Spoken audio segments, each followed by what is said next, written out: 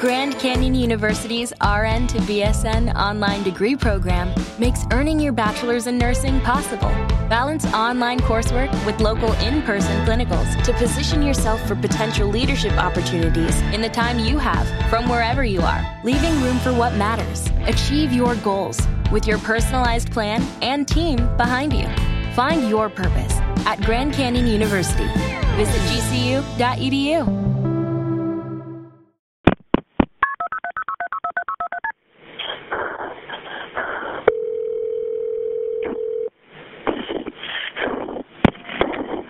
Walker County, no. Yes, sir. I need a ambulance.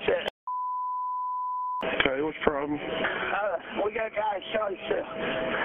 Okay, what did he shoot himself with? Shotgun.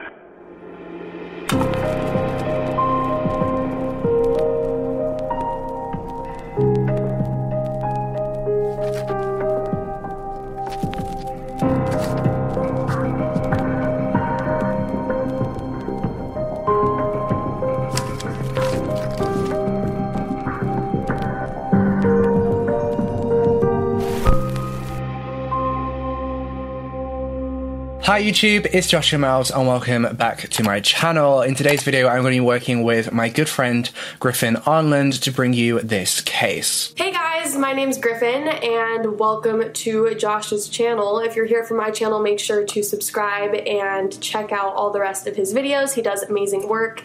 But I just wanted to say hi, introduce myself, and without further ado, let's get into the video. Today's case, as you can probably tell, is actually going to be a little bit different from my usual videos, as myself and Griffin have been honoured with the opportunity to work alongside the victim's sister to raise awareness and to aid in finding justice for DJ Fickey. We're working with Amanda, the victim's sister, to tell the true story. I'd just like to quickly say that any negative comments made towards Amanda will be removed. She is braving thousands of people online to tell the tragic and heartbreaking story of her brother. And I only ask that everyone remains respectful when commenting down below. Now this case is actually going to be split up into two parts. This video is part one and the part two will be over on Griffin's channel, and we've done that because this case is so huge. We've had unrestricted access to the case files,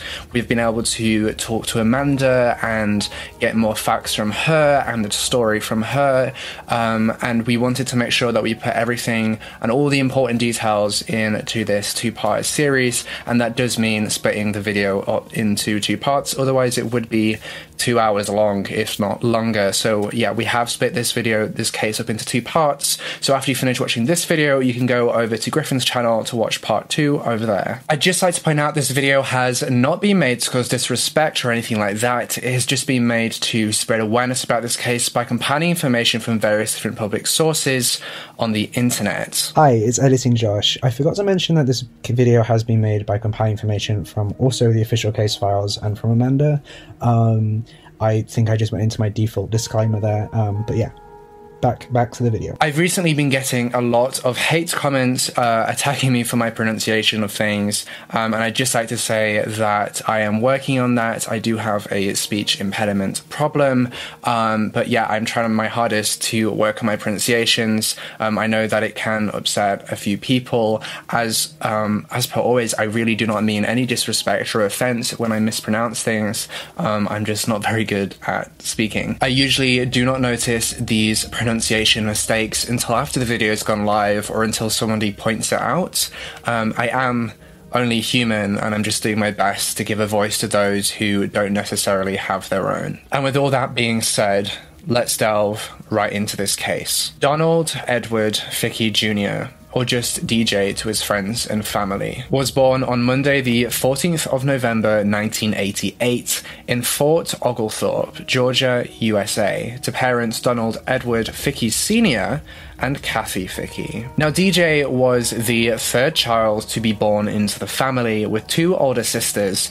DJ was the first boy, and his father, Donald Sr., was absolutely over the moon when DJ was born. You see, Donald Sr. had always wanted to have a boy so that they could go and do hunting and fishing and all those regular father-son kind of activities and that father-son bonding, the kind of thing that you don't typically do in a father-daughter relationship. And as you can imagine, DJ was absolutely spoiled from the onset by his father. He was his father's son. Now, when DJ was just 7 years old, his parents brought a new baby into this world, and this little baby was a baby girl called Allison. And with Allison's birth, the family was complete. There was the two oldest daughters, Crystal and Amanda, Amanda being the person that we're working with on this case, and then there was DJ, and then finally Allison.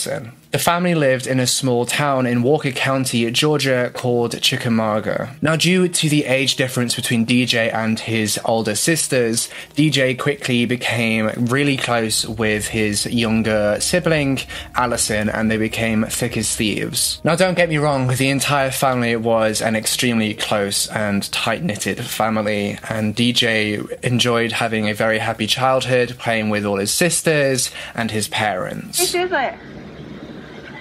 No, trout. Okay, now you need to get to clean them. Now, DJ was your typical boy. He loved video games, he loved riding his bike outdoors, and he absolutely loved football, and his favorite football team was the Tennessee Vols. According to their Wikipedia page, the Tennessee Vols are the 20 male and female varsity intercollegiate athletic programs that represent the University of Tennessee in Knoxville. As I said, DJ loved football, and he always supported the Tennessee Vols football team. According to his sister Amanda, he was one of their #1 fans. Now, the Tennessee Vols are known for wearing orange pants, and the colour orange quickly became the team's colour.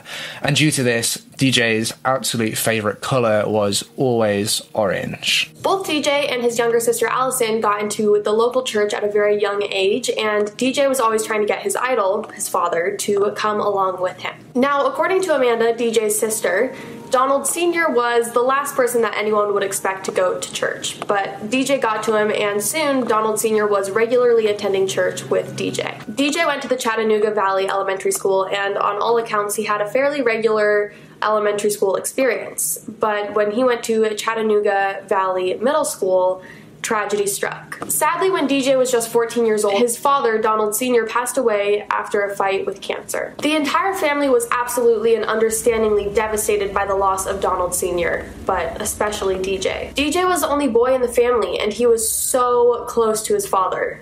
On all accounts, he took the loss the hardest. Keep in mind he was 14, which is already a difficult age to begin with, and then he had just lost his father on top of that. Thankfully, due to the entire family being extremely close, they all came together and supported each other through the grieving process. DJ's two older sisters, Crystal and Amanda, had already moved out, Amanda having gotten married.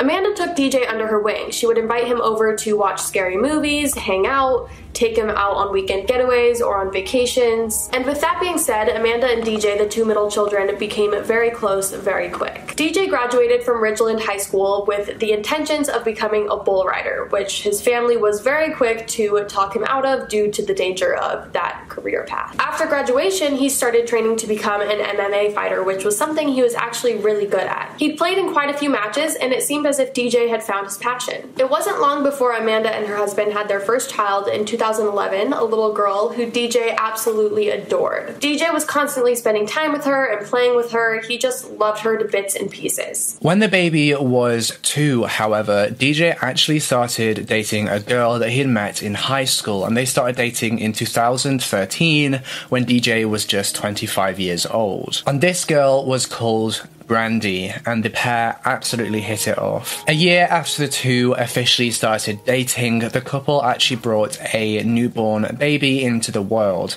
and this baby was called Jack. And Jack was born in March of 2014. The pair quickly decided to move in together, and the young family were very happy together. So in August of that same year, 2014, Brandy and DJ decided that they would get married. Then in November of that same year, just a few months after the wedding, Brandy found out that she was pregnant again, and this time with twins. Everything was going really, really well for the young family. They were happy, and they didn't really have many relationship issues at this point. Everything seemed to be going really positively. DJ loved his life, he loved his family, and he loved his children. He was described by his family as someone who was always really funny. There was never a dull moment when you were around him. He was always pulling pranks and making jokes, always in a really playful and funny way. He was just a really funny person. He was the kind of person that could get you laughing in a good mood, regardless of whether you wanted to be in a good mood. He always enjoyed going on trips with his family, weekends away, that kind of thing, spending time with his family. He was a very family-orientated man. Yes, DJ had his demons, don't we all? But DJ was always able to overcome any of his issues and work through them. Now, the young family actually lived together in a rented house nearby to DJ's mother. That was until Brandy gave birth to twins in 2015. Sadly, this event would be the beginning of a downwards spiral of relationship issues between DJ and Brandy. You see, DJ had regularly smoked marijuana since he was a teenager, but like a lot of other teenagers, he'd never touched any harder substances. It was always just a little bit of weed. That was until he met Brandy. Now, according to some sources, DJ and Brandy began to use harder substances right after Brandy gave birth to the twins. And it wasn't long before DJ's mum stepped into the picture to look after the three babies, while DJ and Brandy were off doing their thing. Now, I have to point out from this point that substance abuse and drug addiction is a disease, and it is an illness that is so difficult to overcome. And on this downward spiral, DJ and Brandy had begun to experiment with harder drugs almost weekly, and this led to them in November of 2015 signing over custody of their three children to DJ's mum so that DJ and Brandy could go and get professional help, so they could sort themselves out and become sober again so that they could restart their life as a young family. DJ desperately wanted to become clean for his children.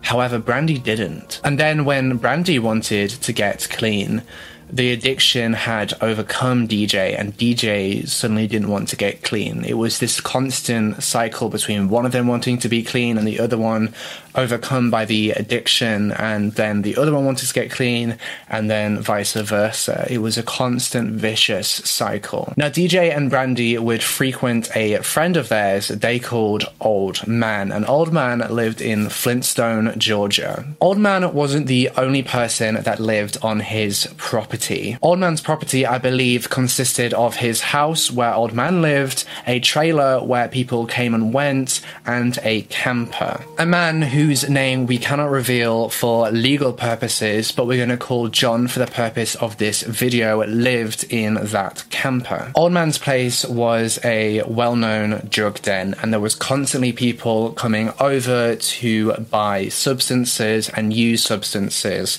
in the house or in the trailer. It is believed that a large number of substances were sold at Old Man's place to a large magnitude of people, and it is also believed that a large magnitude of people would always come to the trailer so that they could have substance binges. Now, DJ and Brandy would go over to Old Man's place, and they would stay there for a few days doing drugs and abusing substances. And then after a few days, they would go back to DJ's mum's house or to DJ's sister Amanda's place, where they would stay for a few weeks and get sober before they caved in to their addiction illnesses and went back to Old Man's place. This was a vicious cycle of substance abuse, and it is a battle that so many people fight. Now let's talk about the man that lived in the camper, John. I'm going to have Amanda come on now and discuss the relationship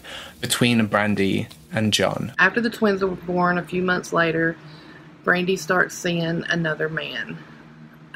They would stay at a house that DJ was friends with, the man that owned the property and the home, and everyone called it Old Man's Place. Well, while DJ and Brandy would stay there, this guy that we still call the person of interest or the suspect, he had moved a camper onto the property and was living in this camper. Well, Brandy started having an affair with this guy, and it made DJ and Brandy's marriage pretty rocky, pretty bad. She would go be with this guy. DJ would be staying at the old man's house. You know, he would win her back over. They would come home. They would be together a few weeks, a month, give or take, whatever. And she would leave and go back to be with this other man.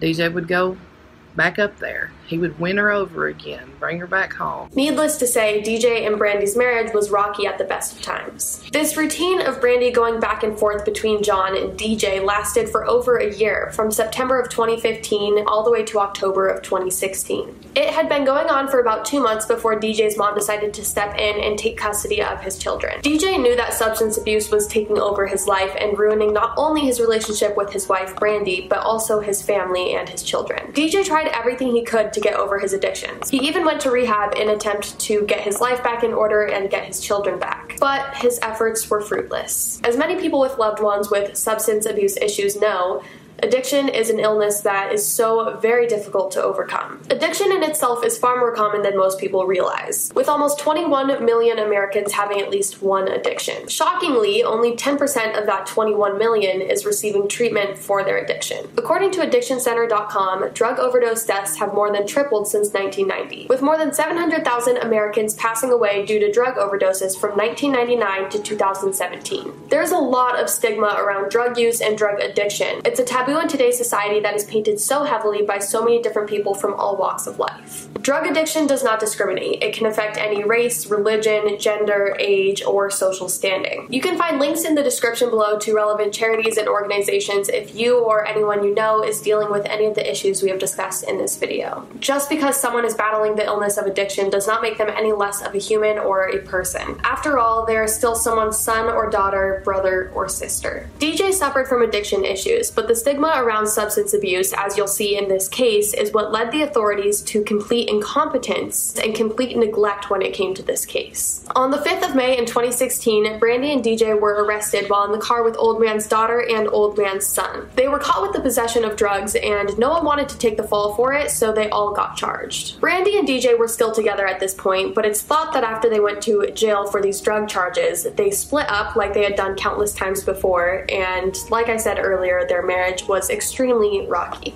On the 2nd of July 2016, DJ was released from jail and he went to go live with his mom.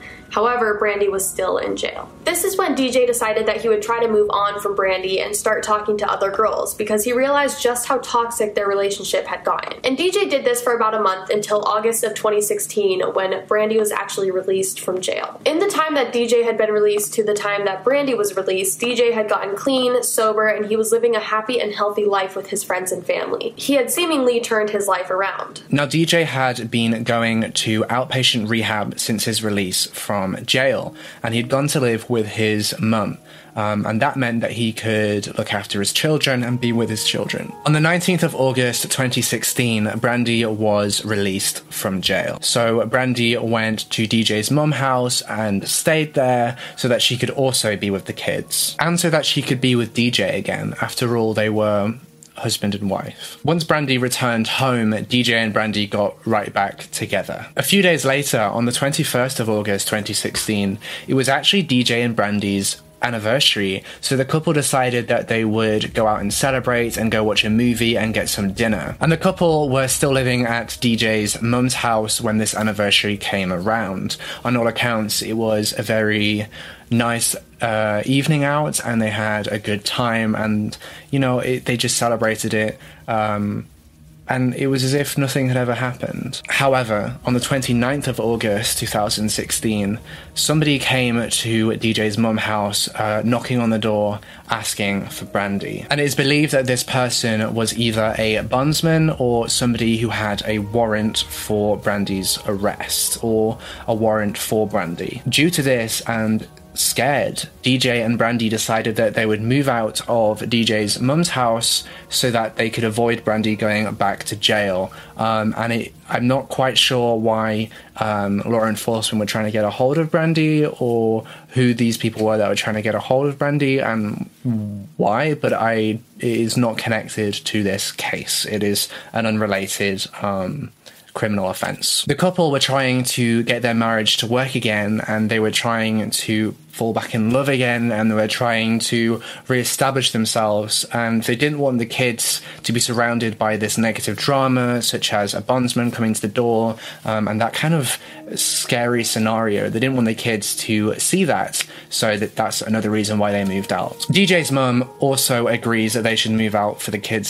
sake, so DJ's mum drove them to Brandy's aunt's house in Georgia, and they actually only stayed in that house for a couple of days before they decided to move on. Nobody actually had contact with the couple between the 30th of August and the 6th of September, so nobody besides Brandy actually knows what happened between those dates, but whatever did happen, it doesn't seem to be particularly relevant to this case. However, on the 6th of September 2016, it is known that DJ and Brandy were actually kicked out of their friend's house. They'd gone to stay the night with their friend, and apparently they were kicked out because there were too many people coming and going. I'm not quite sure what that means, whether that means that DJ and Brandy had people coming and going into the house that were, you know, their own friends, or what, whether these were suspicious characters, or whether the friend just had too many people in the house. But whatever the case, DJ and Brandy were kicked out. It is known that Brandy then went back to her aunt's house and stayed the night with her aunt. However, it's not known whether DJ joined her. As it turns out, Brandy didn't actually want to stay at her aunt's house, and this was due to the fact that she was jealous of one of the girls there. Presumably this girl had been talking to DJ, or was really pretty or attractive, and she was jealous that DJ would would be turned by this. So she moved back out again. And by the 8th of September 2016, DJ and Brandy had nowhere to stay. They were effectively homeless. They managed to persuade that same friend that had kicked them out previously to let them stay at his house or her house for another night. The very next day, DJ and Brandy decided to go back to Brandy's aunt's house again, but this time it was not to stay the night or anything like that. It was just to figure out what they could do, how they could get some money so that they could get a hotel room. And they actually came up with quite a clever idea. The couple decided that they would donate their plasma in order to get some money so that they could book a hotel room, and that is what they did. So on the 9th of September, the couple went to their friend's house. This was a different friend who was called Rachel, before they then went on to the plasma bank or blood bank. I'm not sure whether it was the same building. Fortunately, Brandy was able to give enough plasma that they were rewarded in enough money so they could afford a hotel room for the pair of them. Now, I'm not sure whether the couple stayed that night at a hotel room or whether they stayed the night at Rachel's house, but I do know that they had enough money to have booked a hotel room that night, and they also had enough money to book a second hotel room the following night on the 10th. However, the couple never booked a hotel room. It is thought that the couple actually had a big argument at Rachel's house, which meant that Brandy went back to her aunt's house, and DJ was left stranded at Rachel's house. Brandy had gone back with the money. DJ tried really, really hard to get a ride from Rachel's house, but to no avail. Fortunately, Rachel let DJ stay the night at her house, and on the 11th, DJ went to Old Man's place, which, like I discussed earlier, is essentially a drug den. DJ texted Brandy when they got to Old Man's place. I believe they texted using somebody else's phone because neither DJ or Brandy had their own phones.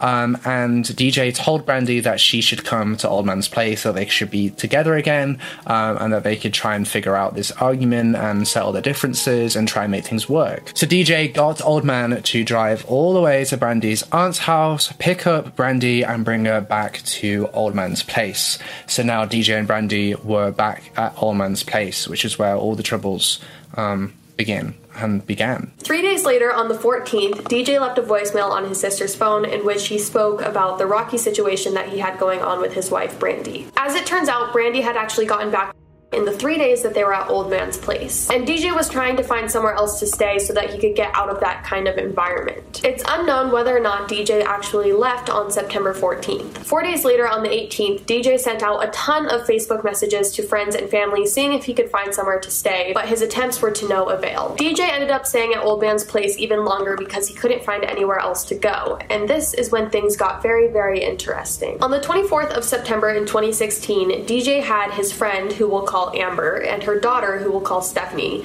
pick him up and take him out for a bite to eat. And it was while they were out for this meal that DJ confided in them that John, the man who was living in the camper and who Brandy was cheating on DJ with, had tried to kill him. DJ had told Amber and Stephanie how John jumped him when he got out of the shower and held a knife to his throat. He also said that John had attempted to jump him with a baseball bat, which resulted in DJ knocking out one of John's teeth with a golf club. Amber and Stephanie noted that DJ had marks and bruises all over his body that were consistent with being hit with either a golf club or a bat. DJ went on to explain how John had given them a shot of drugs. It's unknown what exactly was in this concoction of drugs, but what is known is that DJ was acting very erratically and fell very sick afterwards. And he was ill for a number of days after taking this shot. Whatever was in this shot could have killed him. Most interestingly in this case, and most notably, DJ told the girls that if anything were to ever happen to him, to look into John and Brandy, because he would never hurt himself. After this meal was over, DJ asked the girls to drop him back off at Old Man's place so that he could be with Brandy. 6 days later, on the 30th of September, DJ was dropped off at a family friend's house by Brandy and an unidentified person. However, that family friend wasn't home, so DJ decided to walk to his aunt's house. And while DJ was there, he actually opened up to his aunt and told her about what was going on and what John was trying to do to him. DJ told his aunt about the shower incident where John put a knife to DJ's throat and said that the only reason this happened was because of Brandy, that John was going to try to kill him so that he could have Brandy all to himself. He told his aunt that he was worried that John was going to try to do something that would in turn get his kids taken away from DJ's mother, who had been looking after them this entire time. DJ went on to tell his aunt about another altercation where DJ and Brandy were standing outside the camper and talking about moving back in with DJ's mom and the kids. John must have overheard that conversation because he quickly came out of the camper and put a gun to Brandy's head. John told Brandy the only way that she would be leaving would be in a body bag before making her go back inside the camper with him. DJ told his aunt that he was scared to go to the police or say anything to anyone really because he was scared of what John would do and he was scared that John would actually shoot Brandy. DJ and his aunt grabbed some food to eat before dropping him off in the Dodds Ave area. Both DJ's aunt and a man who's presumed to be DJ's aunt's partner witnessed him talking about all of this information. Later that same night, DJ went back to Old Man's place so he could be with Brandy, and the couple got back together. On the 2nd of October 2016, DJ phoned up his mum because he wanted to talk to the kids, catch up with the kids, and just, he missed them. He wanted to have a good talk with his children. DJ spoke to his son, his firstborn child, Jack, and he asked Jack what Jack wanted for Christmas. After all, it was October, Christmas was quickly approaching, and Jack responded saying that he wanted a choo-choo train. When the phone was handed back to DJ's mum, DJ told his mum not to buy Jack a train because he wanted to buy his son this train for Christmas. This would be the last time that DJ's mum would ever verbally speak to her son, DJ. The very next day, on the 3rd of October 2016, DJ Fickey, father of 3, would be shot dead, and the events and circumstances surrounding his death would continue to baffle and frustrate the public to this very day. Let's talk about what happened on that day. Just a side note that the man we've been calling John in this video is referred to by person of interest by Amanda for legal purposes. The day DJ was killed, he woke up, Brandy and DJ woke up that morning. DJ started texting my mom, telling her, "You got to come get me now. I'm going to end up dead here. My life depends on it." You know, telling her, "Don't make me beg." My mom at the time was going through a lot of health issues. She was actually scheduled to have a pacemaker put in. So the doctor had told her, stay away from stressful situations. Don't be, around it. Just try to stay calm and everything until we can get this pacemaker put in. Well, being around DJ and Brandy at this time, being away from stress and out of stress was nearly impossible. They were always bickering back and forth and arguing. So my mom told DJ, "No, you can't come back here." She gave him alternate places to stay. She told him to go to here, go there. But DJ just kept insisting, "I'm coming there, I'm coming home, I'm trying to get a ride home." He was messaging people on Facebook, "My life depends on it. I got to get out of here to save both our lives." So that's ultimately what led up to DJ getting shot. That was the final moments of his life. 3 minutes after the last text message DJ sent out, the person of interest calls 911 and says, "We have a guy here that killed himself." And during the whole 911 call, he hangs up on 911 3 different times, but throughout these 911 calls, every time Brandy is heard in the background, Brandy's hysterical at this point. Every time she's heard in the background, getting closer to the person of interest, he would hang up on him. He never made the 911 call really about DJ. It was all about him. What he tried to do, what he was, what he wanted to do. I mean, it was all about him. It was like he was playing out his story. I guess he was playing out his story, getting his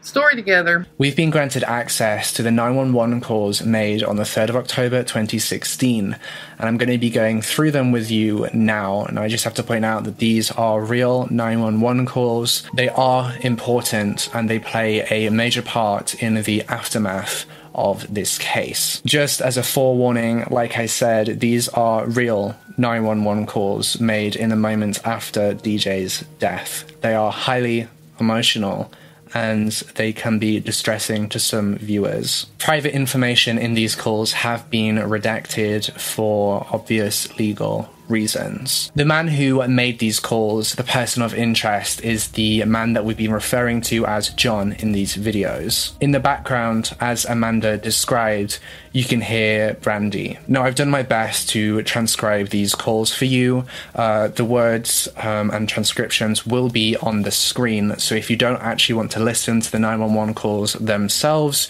you can mute the audio and then you can still read along on the screen. But like I said, these calls are vital to this case and they do play a major part in the aftermath. So I do advise that you either read along or you listen to these calls.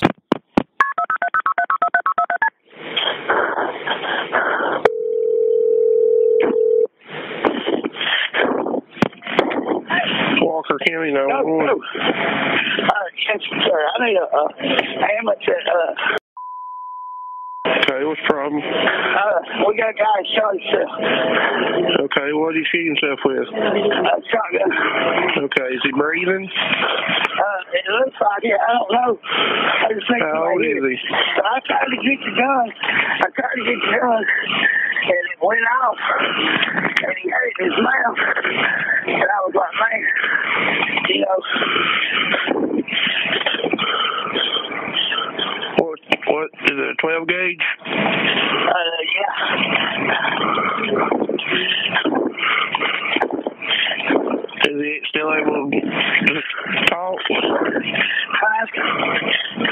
able to talk? No. I mean, he's stuck in his mouth. All right. Is he still breathing? Yeah, it looks like it.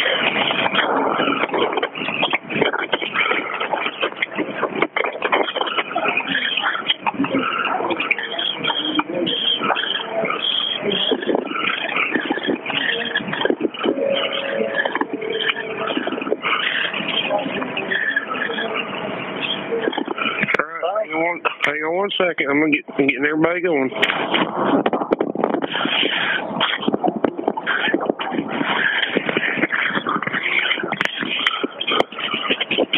How old is he?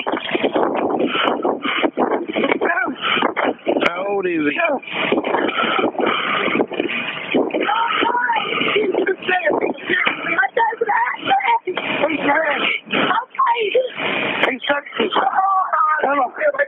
Is it?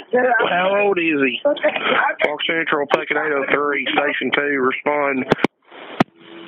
John hung up the phone to 911 when Brandy, who at this point you can tell is highly emotional, gets too close to the phone.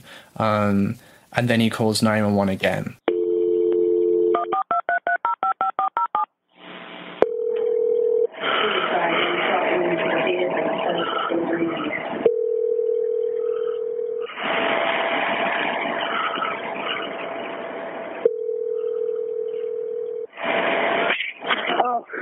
How old is he? How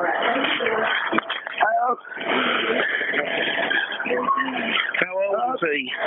How old is he? I'm 27. 27? Yeah. Okay, is he still breathing? Where's the damage done to his head? It's right in his mouth. It's right in his mouth. It's inside his mouth? Right here with me. Okay. Is there an exit wound? Is there an exit wound? Is there an exit wound? Yeah. Hey, what's in his mouth? Is he breathing? It's breathing.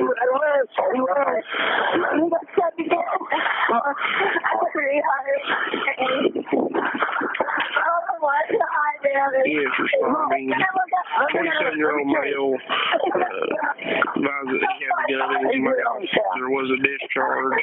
There is an exit wound. Possibly still breathing. We're still attempting to gain further. Is he breathing? What's your name? My name's Come on, you're a loser. Come on. I got my hands full. Is he inside the house? Is he inside the house? No, man. Where's he at? I don't know. Is he inside the house? Is he in a car? Is he in a room? No, Where's he in the chair in the front door. He's in a chair in the front door. Yes. All right. Is he still sitting in a chair? He's what?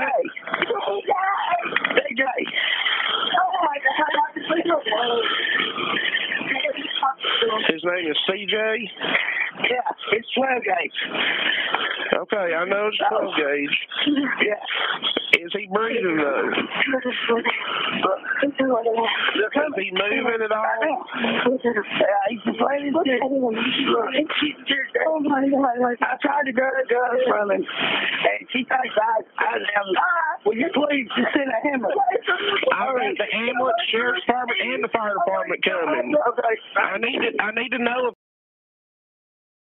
This second call to the 911 dispatchers show John, the person of interest, and Brandy having highly emotional conversations almost anger-fueled conversations, kind of like arguments. You can tell that Brandy is in an absolute state of hysteria, whereas John is in more of a calm and collected frame of mind. He's trying to take control of the situation. For whatever reason, John hung up the phone with 911 after he explained his story, and almost as soon as he explains the story, you can hear Brandy kind of protesting in the background, and that's when he hangs up. The next call, the third call, and the final 911 call is extremely interesting to me, and this is because the 911 operator gives an instruction to the person of interest, John, which would hinder this case and have such a domino effect.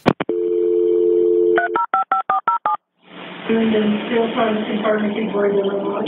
They're trying to do a second. Wait now.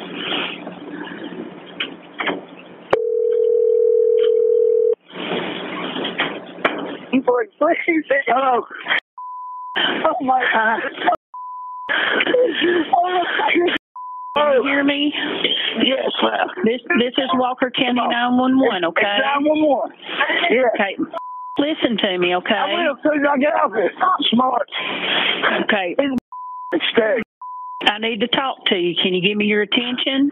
Yes, ma'am. Okay. The gun, where is it located now? It's in the chair with him. Okay. I got the gun up and checked to see what it was. It was a 12 gauge. Okay. So you moved the gun, is that correct? Yes. Okay. Can you secure that gun? Can you get it unloaded safely and lay it to the side out of the way? Yes, ma'am. Okay. Can you do that while I'm talking to you? Yes, ma'am. Okay. I'll give you just a minute, okay? I say, they told me to get the gun and secure it. No, don't shoot it. Secure it. Don't shoot it. Unload it. Listen. Are you going to be the one doing it? It ain't but a single shot. It looks like a shot off. Okay, so there's nothing in the gun at this point, correct? No. The gun is empty, correct? No. Where's the gun, Brandon?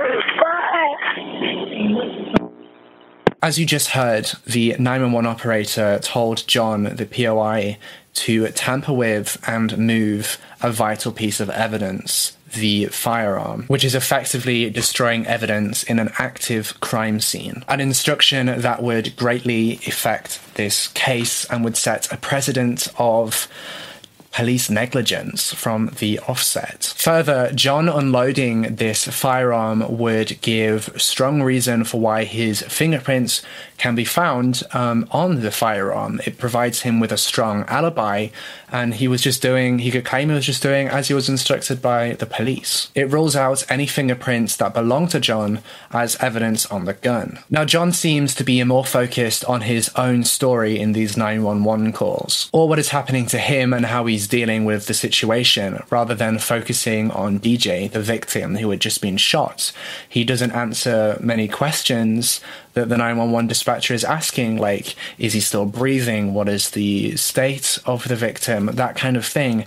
He's just focused on his own story and what happened to him, and him setting his story straight from the offset. You can occasionally hear Brandy in the background hysterical, and who can blame her? Her husband had just been shot. Like we said earlier, it seemed that every time Brandy got too close to the phone, too emotional, or as if she's about to say something impactful, John just hangs up the phone to 911. And that's everything that we're going to be discussing with you in this video in part 1. You can find part 2 right now live over on Griffin's channel, where we discuss the aftermath of this case and what really happened to DJ Fickey. Was it really a suicide like John claimed? Or was it cold-blooded murder? You can find a link to part 2 in the iCards or at the top of the description. Don't forget to like this video if you found it interesting. Leave a comment down below telling me what you think of this case so far. Don't forget to subscribe and turn that bell icon on so you can be notified every single time that I post a true crime video. A massive, massive thank you to Amanda for working with myself and Griffin on this case. I cannot express how honoured I feel to have been able to present DJ's story in these videos, and how honoured I feel to be able to use my platform to aid in finding justice for DJ. In the description below, you can find links to donate to the Justice for DJ GoFundMe, or if you don't want to use GoFundMe, there is a PayPal link too to help support the Justice for DJ campaign. If you are unable to make any financial donations, there is also a link to a change.org petition that I strongly urge that you go sign. And you'll see why that petition is so important at the end of part 2. I do reiterate this as well at the end of that video. I urge you to take a minute out of your day to sign this petition and share it with your friends and family. Thank you guys so much for watching part 1. I hope you guys enjoyed this. Part 2 will be on my channel, so definitely make sure to go check that out. And if you ended up over here from my channel, also make sure to subscribe and check out Josh's other videos. Bye guys. And with all that being said, I will see you in part 2. You didn't win this, it's a part of the game. And you didn't want me, all you wanted was a game to play. And you couldn't handle that I had no ways. About your mattress and your side chicks, I'm a winner, babe. But you didn't win this, it's a part of the game.